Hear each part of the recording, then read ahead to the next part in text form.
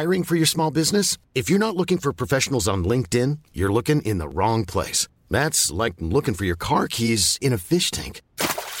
LinkedIn helps you hire professionals you can't find anywhere else, even those who aren't actively searching for a new job but might be open to the perfect role. In a given month, over 70% of LinkedIn users don't even visit other leading job sites. So start looking in the right place. With LinkedIn, you can hire professionals like a professional. Post your free job on linkedin.com/people today.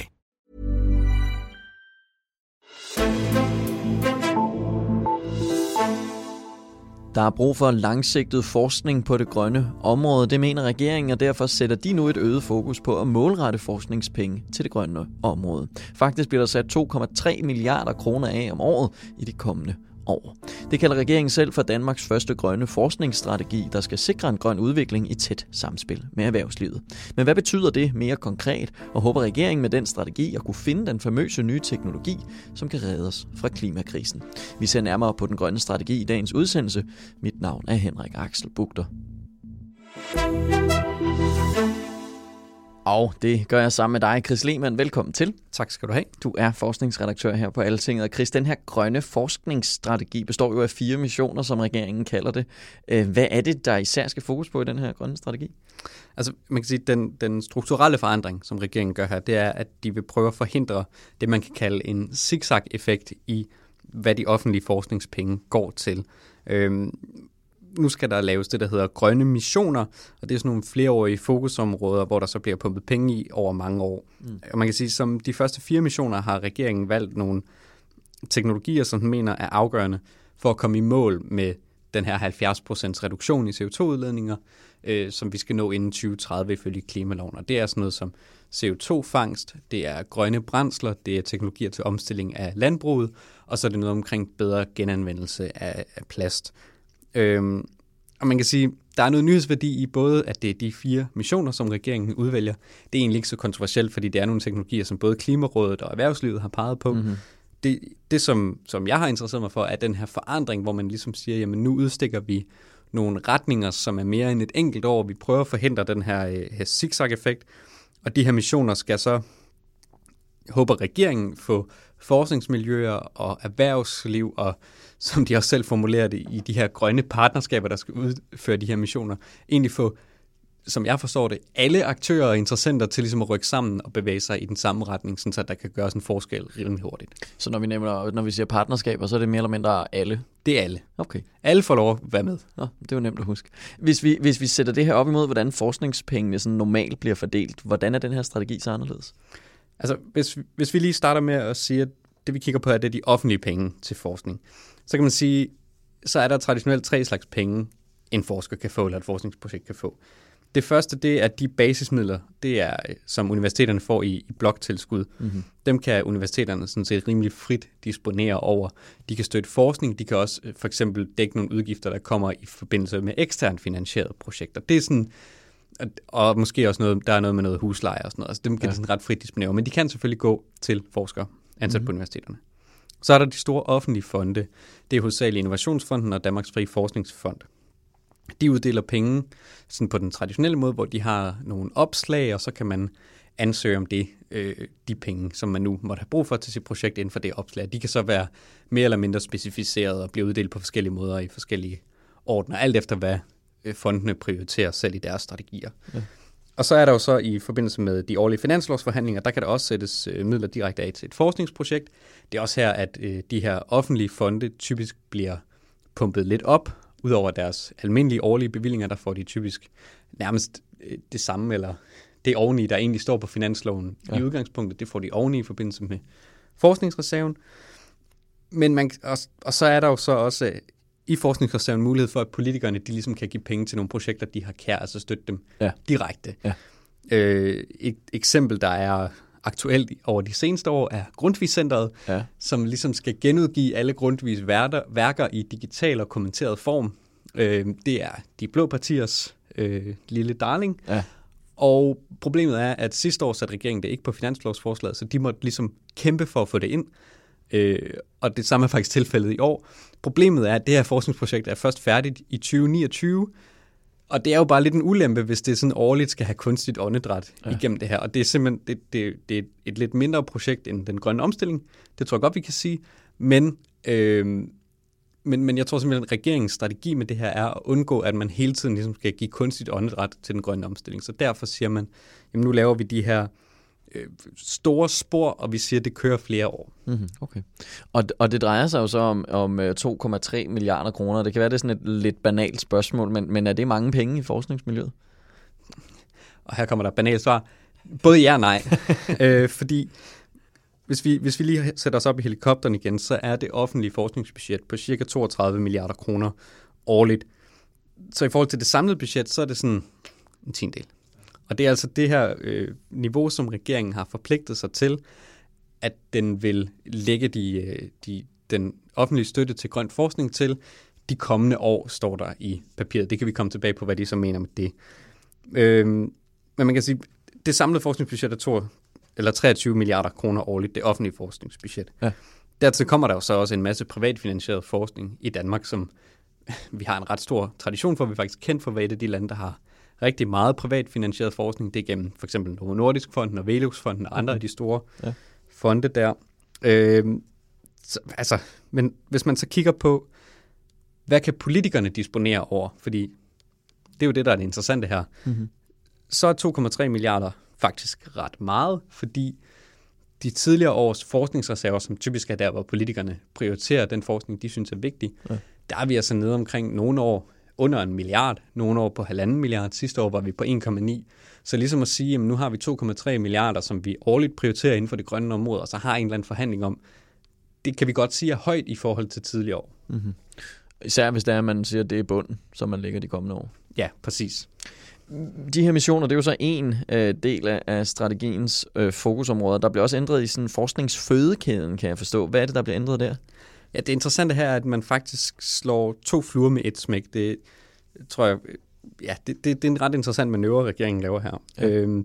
Det, der sker, er, at Innovationsfonden får en ny rolle. Og de får faktisk den rolle, som er ret central i hele det her, den her omlægning af forskningssystemet, man laver. De får rollen som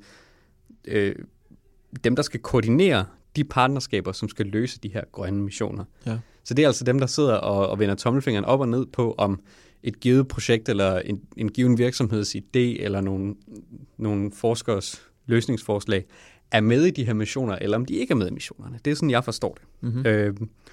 Og det er jo ret interessant, fordi at man har fra regeringens side brug for en eller anden institution, som kan ligesom hjælpe en med at få de her mål ført ud i livet, men man har også brug for, at det ikke er nogen, der er alt for tæt på regeringen. Man har brug for, at der er en armslængde. Og det andet problem, man løser, er også, at der faktisk har været kritik af det danske innovationssystem. Det er jo så hovedsageligt Innovationsfonden, som er blevet kritiseret for at gå for meget op i enkelte projekter, altså at få en teknologi, eller en forretningsidé, eller en forretningsmodel ud at leve, i stedet for at kigge på systematiske problemer.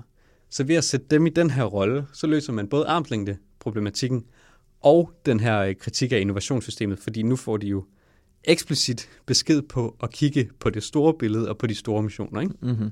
Det er ret interessant. Og jeg tænker også med de 4 missioner der, hvordan sørger man ligesom, at der rent faktisk sker noget på de områder? Det her, jeg synes, at man kan se den her regeringsstil, og det kan man jo se på en række andre områder, men det her med, at man ligesom ikke er bange for at sætte sig selv i førersædet og sætte en retning, og sådan at tage et ret håndfast greb omkring magten, tror jeg egentlig godt, vi kan sige om den her regering. Ikke? Fordi den giver sådan set sig selv, hvad kan man sige, styretøjet, den siger, jamen det er os, der udpeger missionerne, og det er os, der årligt følger op på, om de forløber tilfredsstillende, og om der skal udstikkes nye missioner. Mm-hmm. Så det kan godt være, at Innovationsfonden i armslængde får den her koordinerende rolle, men jeg tror ikke, der er nogen tvivl om, hvem det er, der peger hen, hvorhen vi nu skal køre. Ikke? Det er regeringen, ret eksplicit. Og den del, altså sådan, jeg synes ofte, jeg hører, at ude på områderne, så er man ikke så sindssygt glad for, hvis der er regeringen siger, at vi skal fokusere på det her, og vi skal fokusere på det her. Hvordan har man ligesom taget imod det her, måske fra ordførernes side? Altså, det er blevet modtaget sådan ret pænt. man kan sige, Ane Halsboe lancerede den her tanke om en øget politisk styring, som det her så er udmøntningen af, i september i et interview med Information, hvor hun sagde, at nu skulle der altså øget politisk styring af den grønne forskning. Og der tror jeg godt, vi kan sige, at det gav anledning til en helt del bekymrede miner, fordi folk var simpelthen bange for, om regeringen var i gang med at korte armslængden af og begynde at blande sig politisk mere i forskningen. Ja. Og nogle af de bekymringer er nu blevet mindre, særligt hos de røde partier, fordi det de efterlyste var, at vi kan godt sætte strategiske retninger, men vi skal altså ikke ned og sige, at vi skal have et batteri, der er effektivt, eller lige præcis den her type vindmølle skal vi lancere bredt forskningsmæssigt eller sådan noget. Mm-hmm. Det skulle ligesom være på de brede linjer, og det synes de egentlig i hvert fald indtil videre, at regeringens hensigt virker til at være. De blå partier er stadig lidt tilbageholdende med, hvor tæt regeringen kommer på nu. Fordi hvis det er, man er for specifik i sine krav, så er man bange for, at man går glip af nogle andre løsninger. Præcis. Og man simpelthen afskærer forskningsmiljøerne deres mulighed for at sige, jamen, det er altså herover løsningen er. Mm-hmm. Altså, at man sådan set er bange for, at man politisk tager nogle beslutninger, som man ikke nødvendigvis har den rette faglige indsigt i, hvad for nogle teknologier, der faktisk kan batte mest. Mm. Og det garderer regeringen sig jo også mod, i og med, at den siger, jamen, vi vurderer det her årligt, og hvis der så kommer noget nyt, så må man jo så tage stilling til, om det skal være en mission, om det skal erstatte en af de eksisterende eller sådan noget. Ikke? Så der er noget fleksibilitet i det her. Det er ikke fordi, vi siger, nu er det død og pine, den her teknologi, indtil den virker, og så må det koste, hvad det vil. Ja, okay. Lad os også lige tage regeringens argumenter med. Altså, håber de sådan på, at de med den her strategi, så finder den der gyldne løsning, hvor så kan vi nå 70% kravet i miljø eller i klimaloven. Er det det, som man håber på? Jeg tror ikke, man skal undervurdere, altså, at det her er en central brik. Så må eftertiden jo så vise, hvor central den er blevet. Men jeg tror, hvis man har fulgt med i de diskussioner, der har været omkring regeringens klimaambitioner, så er det her nærmest refræng jo blevet messet igen og igen med, at vi har ikke alle løsninger endnu. Dem skal vi forske os frem til, bla bla. Ikke? Altså, den har man jo hørt i uendelige variationer fra et ret stort antal ministre efterhånden. Ikke? Mm. Men det, de mener, det er det her. Altså, det her er regeringens løsning på det udsagn, at vi skal forske os til nogle af de løsninger, vi ikke har i dag, for at komme i mål med den her målsætning, vi har. Ja, så det er den langsigtede løsning, den her. Ja. Godt, Chris. Så nu har vi en masse penge, der skal målrettes nogle grønne indsatser. Hvad skal der ske nu? Ja, nu skal der forhandles. Forskningsreserven, det er typisk den første delaftale af finansloven, der falder på plads. Og ifølge hvad jeg har kunnet finde ud af, så begynder de i næste uge. Mm-hmm. Det vil sige uge 41. Ja. Og altså, det interessante er jo, at det er jo noget nyt den her gang. Der skal jo ske noget nyt. De skal jo snakke om en ny struktur, og da jeg talte med Ane Halsboe, der var hun jo også være enig i, at hun sagde ligesom til mig, at det var ret vigtigt for hende, at det landede rigtigt her første gang, fordi det jo trods alt er noget, der er med til at sætte en retning i årene fremad. Og så spurgte jeg hende jo så, jamen, I har ligesom defineret, at I vil lægge det her bundniveau for de kommende år. Hvor lang tid er det så? Ja. Og så siger hun, det er enten så længe vi sidder her, eller så længe vi har problemer med den grønne omstilling. Så det er jo, må vi jo se, hvor lang tid det er. Mm-hmm. Chris Lehmann, Altingets forskningspolitiske redaktør. Tak fordi du kom forbi. Selv tak. Og tak til dig, der lyttede med til den her udsendelse. Du kan finde flere nyheder inde på altinget.dk, både om dansk politik, europæisk politik og forskningspolitik. Mit navn er Henrik Axel Bugter, og jeg ønsker dig en rigtig god dag.